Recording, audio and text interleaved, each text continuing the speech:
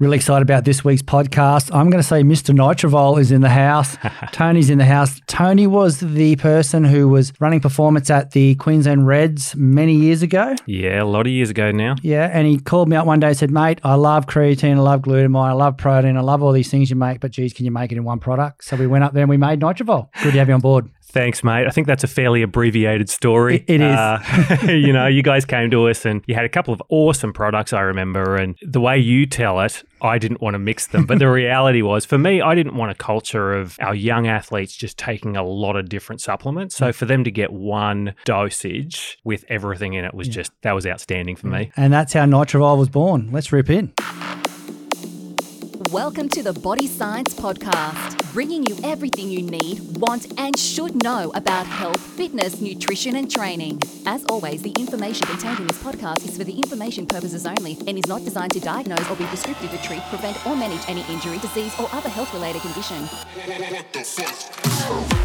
This podcast was brought to you by the newest product to enter the Body Science Performance range, Myocytin. Independent research-proved Body Science Myocytin to outperform standard creatine. In only 6 days, athletes ingesting Myocytin gained more than twice as much body mass as those consuming regular creatine. Athletes also increased upper arm girth by over 200% more than regular creatine users and improved their bench press performance significantly more than users of regular creatine. Ask your local supplement retailer how to get yours.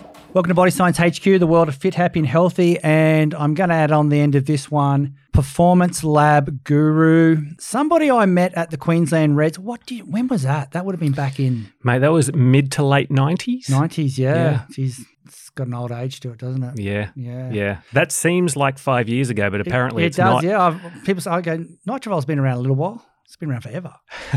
It was a product that came from you, and it's a really cool story that we still tell today. And that's one of the great things about being involved in sport. You not only build the relationships and you get to meet great people. We've actually done a lot of product development through sport. And like you just mentioned on the intro there, that was about simplification and safety for athletes. And that was something you were always about back then. Yeah, absolutely. Just trying to make it as easy as possible to perform at your best every day. And if we reduce some of that input, some of that friction from, I can't guarantee you that an athlete will take 3 or 4 supplements, but I can probably guarantee they'll take one. Yeah. And if there's one with everything in it that we need, then that's gold. Yeah. And it's probably one of our longest serving products now, and I should say thanks for that.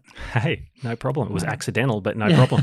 So you've left the world of sport and you had a great career too. You mucked around with the Reds. Who else did you play with? Yeah, so I worked with most of our Queensland-based teams. So the Reds, the Broncos, did not work with AFL, then worked with Olympic athletes as well. So track athletes, beach volleyball, got to work over in the States with some Major League Baseball teams and some colleges. Oh, incredible. If you're interested in sport, America is the pinnacle. Yeah. It's really hard to compare any other country to what they do in sport. And there's a lot of people that, that's really not their thing. But if you really want to see the absolute pinnacle of sport, that's it. There's almost no denying it. Yeah. And were they tens of years in front of us as far as sports performance went? Interestingly, they were, centuries in front of us in spending money, but not necessarily that far in front of us in sports science, supplements, all those sorts of things. Okay. And almost, here in Australia, almost out of necessity, you want to make sure that what you have works. Whereas over there, they have so much money. They just throw money at a problem. It may get fixed, it may not. I remember back when I was involved over there, Australian sports scientists were really, really well regarded. Okay. And actually, a lot of them were sort of regarded as being a bit ahead of their American counterparts. And probably just for that reason. Yeah, nice. Did you spend a long time in the US in sport? Not a long time. So I went over there quite a few times, but they were all pretty short stints. So I might be at spring training with a team or pre-season with a college team or something like that. So I didn't spend a whole lot of big chunks of time over there, but a lot of short periods. And how good is their college system over there? Mate, I enjoyed the college system more than the professional system, to be honest. Yeah. The atmosphere at something like a college football game is incredible. You got 100,000 people there and everyone is really invested in it. Like you're either a student, an old boy of the school, or your grandfather went there. So you have a really close association with it, which makes the atmosphere incredible. Yeah, that's awesome. That's awesome. And you've taken that skill set and you created Performance Lab? Yeah. My my company. So do you want to tell us a little bit about Performance Lab? Yeah, so, I hit a point in my career where I was able to do some really great things in sport, but I also experienced a lot of the downsides of sports as well, especially as an assistant coach, like as a support staff coach. They always say there's two types of coaches that have been fired and coaches that are going to get fired. So I what a great profession. Yeah, I fell on both sides of that. Yeah. And it kind of got to the point where I was no longer in control of my future. I could do a brilliant job, but if a head coach got fired, there's a good chance they'll bring their own support staff in. Yeah, gotcha. I had young kids at the time, and I no longer really wanted to move around too much. In Brisbane, there's really only 4 jobs that I can do. That's it. I'd already done 3 of them. And so, mate, I did not know what was next, had no idea. And I went with my wife one night to a information night on an MBA at the University of Queensland and just thought, that's what I'm going to do. I'm going to go and do that with no idea of where it's going to lead, but just as a broad sort of platform to do something else. Then it was in one of my final years at the Queensland Bulls, and one of the sponsors came and asked me to run a session with their leadership team on building team culture and managing people effectively. And so I went and did that, and then turns out that's a thing that people do for a living. I didn't even know this, right? And I was just really lucky from there. Sort of word of mouth started to spread, and I started doing a lot more of that kind of corporate stuff. And at the end of the day, I was most interested in, we have all of these athletes in different sports and, different teams. And at the end of the day, really from a fitness, strength, decision-making, skill point of view, they're all pretty close. They're probably within 1 or 2% of each other. So what is the thing that helps teams or athletes outperform other teams or athletes based on the fact that a lot of that raw talent is the same? I got really interested in that. And then so I went to work in the corporate world, working with leaders and teams around that, and then eventually working with staff on just that element of how do we manage ourselves every day? How do we show up every day and do great work and do it all without burning out? So that's what I got super interested in. And did you find the corporate athlete very similar to the traditional field athlete as far as the approach to every day? Probably at the highest level. So if you have a really high level business owner, CEO, in a lot of ways, yes, without the emphasis on recovery and downtime. So everyone wants to go really hard all the time. In sports, you simply can't do that because it's physical. But in work, you feel you can do that.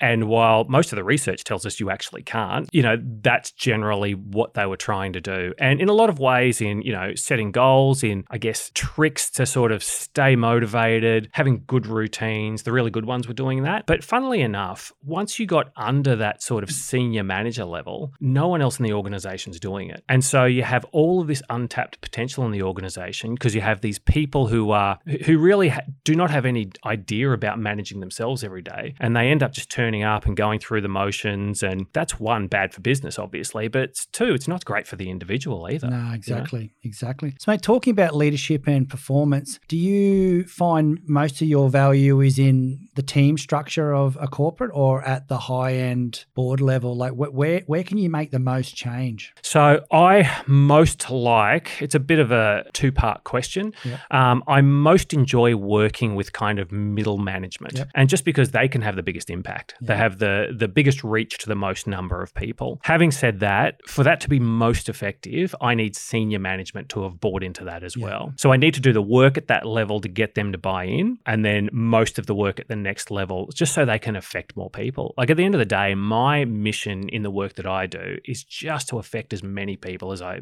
possibly can. Positively affect as many people as I can. And to do that, I either go straight to the people or I try to get the people that manage the most number of people. Yeah, okay. And using the example of a forwards coach or a backs coach, obviously there's a different skill set. They both play the same game. Do you have the same theories at corporate with that middle management and that upper management as to the way you talk about leadership and performance? Very similar. I think in sport, a lot of things are easier. We talk about this concept of creating clarity, right? And that could be clarity around what we need to do to succeed. It could be clarity around what success actually looks like. It could be clarity around the culture that we want and and therefore what behaviors we choose every day. So in sports, a lot of that is pretty kind of self-determining. Like it's fairly obvious. It's obvious what we're trying to achieve. We're taught those technical skills to do it. So it becomes a lot easier. In the workplace, when we're trying to create clarity around those things, and often for a vast number of people, that's the thing that becomes really difficult. How do we get people to understand, one, what we're trying to achieve, two, the things that they do that make them most valuable in achieving that, three, the culture that we're trying to create, and then number four, how do we kind of keep that front of mind and how do we help people show up and do that every day? Yeah, nice. I like that word clarity you just used too, because you didn't use the word communicate, you didn't use the word clarity, which is, I guess, the end goal of everything. That because if you've got clarity, you've got the vision, you've got where everything's going. I do like that. I haven't had a lot of people come here and use that word when they're talking about, especially leadership and working in that corporate space. I like that. Yeah, well, the clarity has everything else you talked about rolls up into that, right? To get clarity, I have to communicate well. I have to be clear on what my vision or what my strategy is. Now, I don't just have to communicate well. Everything that we do insofar as systems, processes, recognition, reward, holding people accountable has to support what I'm saying. And if all of those things aren't in alignment, then people are likely to go, you know what, they say that this thing's important, but then they show me something completely different. Yeah. And that's one thing that people just cannot stand. And whether that's in a sporting team or the workplace, it's one thing that people see and they disengage from that very quickly. Do you think the background in sport was a real positive for you leading into where you are with Performance Lab? Yeah, I think so. And I think more and more as we kind of do a lot with leadership, but then step out of that into kind of personal performance, I think it gets even more important, like just that ability to manage ourselves really well, our ability to stay motivated, our ability to stay on track. One of the big things that we constantly talk about when we talk about high performance, we often talk about it at a behavioral level. Everyone has their own outcomes, like Body Science has its own outcomes that represent high performance. If I go and work with a law firm, they have their outcomes. But at a behavioral level, high performance is really just doing the harder thing when the harder thing gets us a better result in the future. Yep. Right? And if we can get people to do, and that's a difficult thing to do, but if we can get people to do that through creating clarity and leading them well, and then teach the people the skills to be able to do that all the time for themselves, that's when we get a really great organization. And that's what good athletes have to do, right? They have to work out what that harder thing is and keep doing that. And when that becomes comfortable and becomes the easier thing, now they've got to find the next harder thing, right? And all our value that we create as, in relationships, in the workplace, as athletes, as teams, all comes from our ability to do the harder thing. Yeah, nice. So I want to rip into motivation and goals soon because that's one of your loves. Yeah, absolutely. But before we go there, you've actually got a journal that works this process along. How do we get that? At performancelab.com.au. The journal is called the Focus Planner. There's just a Focus Planner tab there. Just click onto that and you'll see it there. What the planner does is it's a daily reminder to do the harder thing. Yep. That's what it is. So it breaks your day down into what are the 3 most important work tasks, right? So which makes me think immediately, what's all the noise I get versus what are the things that really matter? Okay. Then there's a section there that says to positively impact home and relationships, this is what I'm going to do. Because we know that performance in the workplace or in anything really is also a function of our performance in other areas of our lives as well. Absolutely. So really honing in on that kind of what can I do today to sort of make that better? And then there's a self section as well to positively impact self, which is our own physical, mental, emotional well-being, our own personal achievements. What am I going to do to positively impact that? What am I going to do to recharge? There's a gratitude piece at the end. So every day you fill this thing out and it can be 1 or 2 words. It doesn't really matter, but it's just about making sure that the behaviors you choose throughout the day are really intentional. I think the vast majority of us, we show up every day, we wake up, get into work, and we just do what's in front of us. Yeah. We just become really reactive. We're on autopilot for most of the day, as opposed to if we sat back and if we're a bit more intentional about the behaviors we choose, we probably wouldn't choose to do half the things that we do during the day, right? We'd pick other things that help us get closer to those goals or represent doing the harder thing. So I'm just going to call that soulless goals. Like it's just things you got to do, but there's no soul. So how do you, as someone walking into a business that might have 5, 10, 20, 30 people, change that motivation piece? Like I can only imagine that it would be a highly rewarding feeling. Yeah. But that aside, to come into a company, do you have to spend a lot of time? Obviously, when you play footy, and I'll go back to that analogy all the time, you have a pre-season, you've got someone doing rehab, injury report, all that. You go into this business and you've got the me or the director or the whatever telling you what's wrong with the business. Yeah. And we both know that we're out of touch 90% of the time on what that really is. We have our beautiful belief on what we think it should be and all that. And the reality is the scope you get given is probably 40% right. So how do you come into a team of people and start talking motivation and goals? And I know one of the things you talk about is we're hardwired to not be motivated for long-term goals. Yet most people aren't looking to change their job tomorrow. Yes. So how do you attack that? It's an interesting question. So usually I will, in a brief for a job, I'll obviously talk to the manager or the MD or whoever, the CEO or whoever the person is that's directly in charge of the team that I'm working with. The second person I will talk to is that person's EA.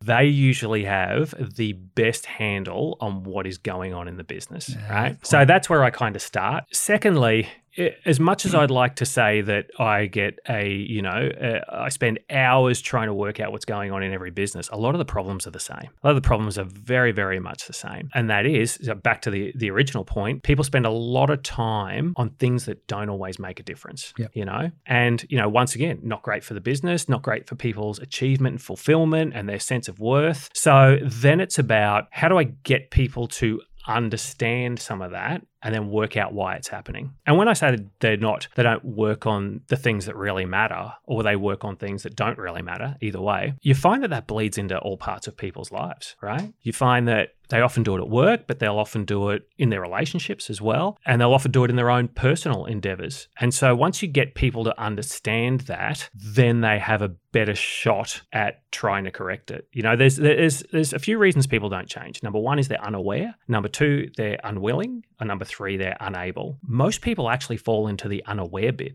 right? I don't know. I either don't realize who I've become. So I say that people are really out of touch with who they are and also who they want to be. So people are often, they have this identity that it often isn't true. And then they also haven't stopped to think about who they really want to be. And once we can create that kind of gap between where I am now and where I'd like to be, that's where we can start to make some change and get some learning. And do you have a lot of change issues there when you start talking to people like that? Because we've all got business with new people. We've all got businesses with older pops. We've all got business with long-termers. Like they mightn't be old, but they might have been with you for 10 years. And so you come in externally and someone above them says we need some change or we need some motivation or we need some goal setting or the process needs to be looked at. How do you handle that process with the individual? Because it's very personal where we've done a lot of this in our business. We've had a lot of people come into the business and do certain aspects. We know everybody's profiles. We've got everyone to a room and walked them around profiling, which was hilarious because you go, that makes so much sense now why you're like that. And it's something we really believe in as a business. We do a lot of it. Change is a very difficult thing, and most people don't like change. You'd have some great data on all that. So how do you manage that process? I think the biggest change I find that people fear is change in the workplace, right? So when you start to make that change more about them than the workplace, and the workplace stuff might come as a result of that, people seem to be a lot more willing for that. And the vast majority of what I do in corporate world is disguised as, hey, this is for you. It's not for the business, right? It's going to benefit the business, obviously. But when people understand that, then I think they're more willing to engage. Now, their level of engagement will be at varying levels in a certain workshop or a meeting or whatever. But if my job in a lot of ways is to build enough trust so that people will open up, right? So people will choose to share. And if I can create that culture quickly within a workshop or a team meeting or whatever it is, then the rest of it tends to look after itself. And I know that's a pretty ethereal sort of answer, but it's funny.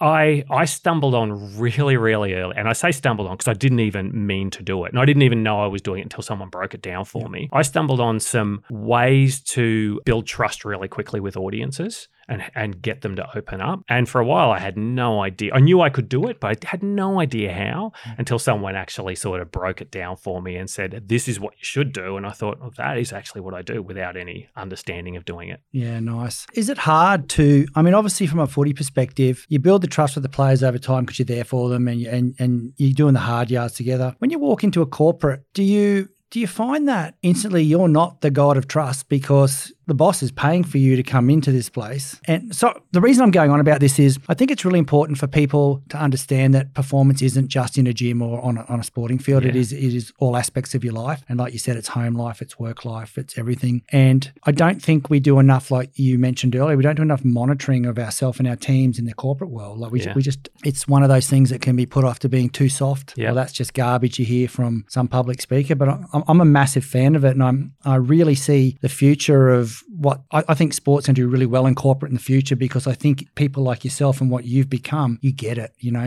get everything from winning, losses, injury, and it happens here every day. You win jobs, you lose jobs, things go right. You only need one customer to come up and tell you what they think about you that's positive. Then you have one that comes up and tells you what they think about you that's not positive. Yeah. And I think it's really important to have the concept in place. And like, I know it says here that you're a massive process is all that matters. And I think it's really important to have people like you in businesses to understand that. But it's also for the people listening, it's, working in an environment with other people, understanding that there are things that can help you, even though if you're not enjoying your work. I mean, if you line 10 people up and say, do you like your job? 9 of them say, no, I don't. You know what I mean? Let's be honest. One will lie. And then the other 4 that didn't really give an honest answer are trying to start their own business anyway. And they've got that drive and they're trying to learn that. So from this perspective of processes and performance in business, it fascinates me because we're heavily DNA'd in sports. So we see that side and we get to meet with people like you and spend time with you. And then, 10 years later, 15 years later, you're running Performance Lab. And I just want to pick your brains at this podcast and go, but what does that mean? And it probably sounds a little dicky on my side of the way I'm talking. But what I really want to do is give that back to the people. And we've got a fitness listener that listens to us. It's a fitness industry. And so turning that back around to how do we take performance from, from a training perspective to that business side. You've touched on the motivation and goals, and I really want to get on that process part because you have to start these processes and you have to seek these processes. And I don't think that middle management should be afraid from trying to push these processes up the wall as well and saying, hey, I listened to Tony the other day on this podcast on body science and I think it'll be great for our business. And that's what I'm trying to get at here is like that change is really difficult. But you've got this process where you've been from sport, you've done your MBA and you've landed in corporate, which I think is the dream run, just so you know, between you and me. And we'll talk about that work-life balance and what you think of that soon. But I want to get into this process is all that matters. Because when I read that, I went, oh, what does that mean? Because nobody really, really deep down goes, gee, can you throw some more processes at me and regulate me a little bit more? Just want a few more things. Stay in my lane just a little bit more. Make the lane a bit thinner, will you? And so what do you mean by process is all that matters? So in that, I'm not specifically talking about work processes, but it does apply to work processes, right? So if we think about this, every great coach that I have ever worked with, and I'll give you a really good example. So the first game I went to when I worked with the Broncos, Wayne Bennett's coaching, we go out, we win by about 10 points, I'm going to say. We go into the dressing sheds afterwards. Wayne Bennett absolutely tears strips off these guys. Like, I couldn't believe it. We just won this game. And I'm sitting there watching this admittedly grumpy kind of fella just go absolutely nuts at these guys. And at that point, all I could really think of was, this is what he is like when we win. Imagine when we lose, right? So anyway, a few weeks go by, we front up to another game. This time we lose, and we lose by about the same margin, about 10 points or so. Going to the dressing room after the game, I'm expecting the mother of all blow-ups. And instead he does the opposite. He talks about how well they played, about how they executed the process, about how they executed the strategy, about the error rate, about all these great things. And every great coach that I've ever worked with does exactly the same thing, because often the outcome is out of our control. Yep. Right? The outcome is often out of our control. But what we can control is the inputs, right? We can control our process, which is, let's stick to this game plan. We should make this percentage of tackles. We should keep our error rate down to this. And if we can do that, then we've played a really good game. And if we get beaten by another team, it could just be that team is better than us, or we got bad calls from the ref or something like that, but we can only judge ourselves on our process. Yeah. And in the fitness area, I think this is, in training in general, I think this is so important, because if we tie our motivation, our self-worth, our good feelings to our outcomes. And let's say our outcome is, I want to lose weight. Well, we know that that goes up and down, right? We know that I can get on the scales today and I could do everything right and get on the scales in 3 days' time and maybe go up by 300 grams, right? That could happen. So if I tie my self-worth to that outcome, then all of a sudden that self-worth goes up and down, right? It's terrible. So, there's that saying, progress is never linear, and it never is in anything. The only thing that can truly be linear is effort, right? So it's the work we put in, but it's got to be the right effort. Right. And so we have this saying that we use, especially with young developing athletes. We used to use it in sport. And that is just this concept of winners behave like winners. Right. So winners do the things that winners do. And this sounds really simple and remedial. But when you think about it, it is absolutely true. If I want to be really great at anything, I should find the people that are really great at it and I should do that thing. And if I can follow that process, that gives me the best chance of getting the best out. Now, will I always get the best outcome? No. My weight's going to go up and down. Some days I'm going to wake up, I'm going to feel terrible. Other days I'm going to wake up and feel great. But if I can follow the process, and more than that, if I can start to really enjoy the process and the process becomes my goal and the process becomes my motivation, then that replaces just about everything else. And that is what really great performers do in anything, right? And often we talk about process and people go to Rafa Nadal before he serves, right? Jonathan Thurston before he kicks. We think about that process, but there's a process to perform, which is that process. What do I do immediately before I need to do my absolute best work? There's a process to improve, right? Which is I want to get better at my squats. So I squat 3 days a week. I do these other exercises. Like I have a good process around that. And then there's what I call the process for progression, which is that I know that if I'm trying to lose weight or I'm trying to get sales or whatever it is, I know there's going to be up days and down days. I know that is just part of the process. It's never linear. And if I can understand that, then those down days don't feel as bad. They just feel like they're part of the process. There's a great story about, and this is a good story to tell because something even like creativity, right? So there's a great story about Jerry Seinfeld. They say he wanted to get really, really good at writing jokes. And the problem was he'd sit down to write jokes and a lot of them would be bad. And so he'd get upset about that. So he wouldn't write. He'd only write when he could find good jokes. And he said to someone one day, he said, this is stupid, right? I know a percentage of my jokes are bad and a small percentage are good. So I just got to write more bad jokes, right?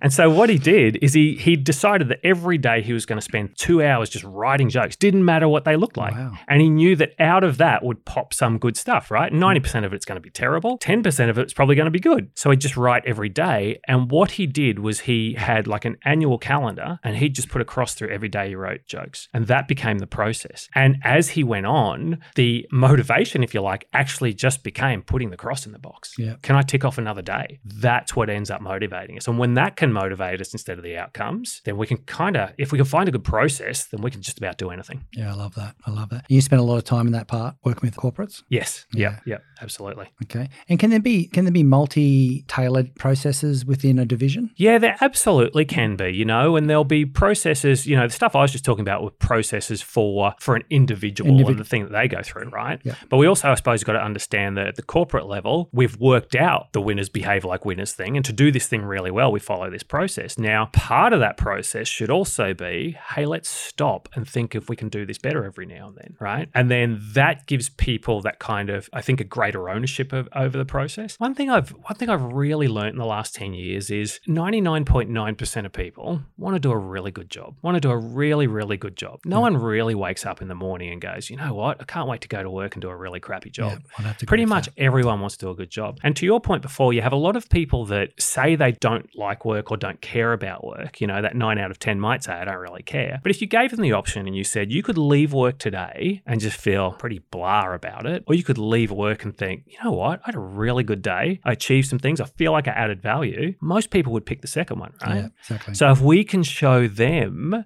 the process to do that, then most people will start doing it. Again, it usually represents the harder things. So there'll be some struggle with that. Yep. And we'll have to push some people through that process of doing that. But most people will opt in. Okay. So, man, if somebody wants to reach out to you and work with you, how do they find you? So my company is Performance Lab. The site is performancelab.com. There is just, inquiry page there. We've got a heap of information, blogs, vlogs. From there, you can go to we have like a store where you can buy the focus planner, but we've also got a ton of free downloads, like things like self-reflection templates, goal setting templates, things like that. So there's a lot of stuff out there that you can pick up. And before we finish, mate, let's talk about this word work-life balance. What are your thoughts? Yeah, I think people approach it wrong. I think the biggest thing about work-life balance is no one really has a definition for it. And like anything, if we have no benchmark or no definition, there's an excellent chance we can't achieve it. Yeah. Like, I mean, you ask most people, if you say, would you like more work-life balance? They would say yes. If you say, what does that look like? They'll say something like, I'd like to get home earlier a couple of days a week, or not work on the weekends, or something like that. But, if you get home earlier a couple of days a week and spend the next 2 hours scrolling Instagram, probably not really work-life balance. Absolutely. Do you know what I mean? Yeah. So having a real understanding, a really good definition of it for yourself. And once again, when what we teach is, it's managing those areas of work, home, relationships, and self, and it's understanding things in each area that make a really big difference and focusing on them and not worrying about the rest of the stuff, right? Because the reality is we only have a certain number of hours in the day, and work is infinite.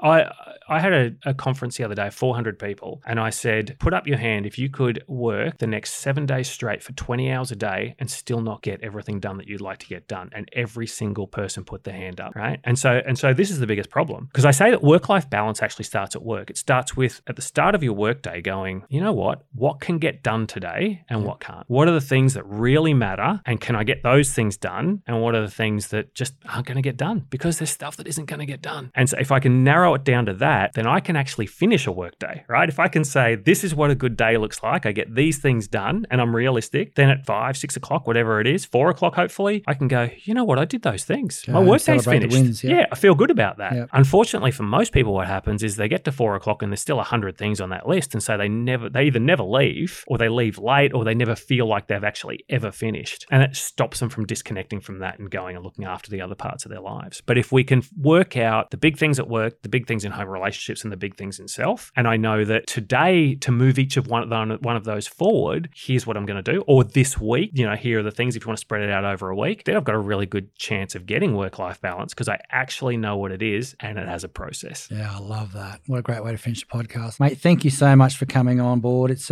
really good to see you again. Yeah, good to see you, mate. And we'll keep selling Nitrovol.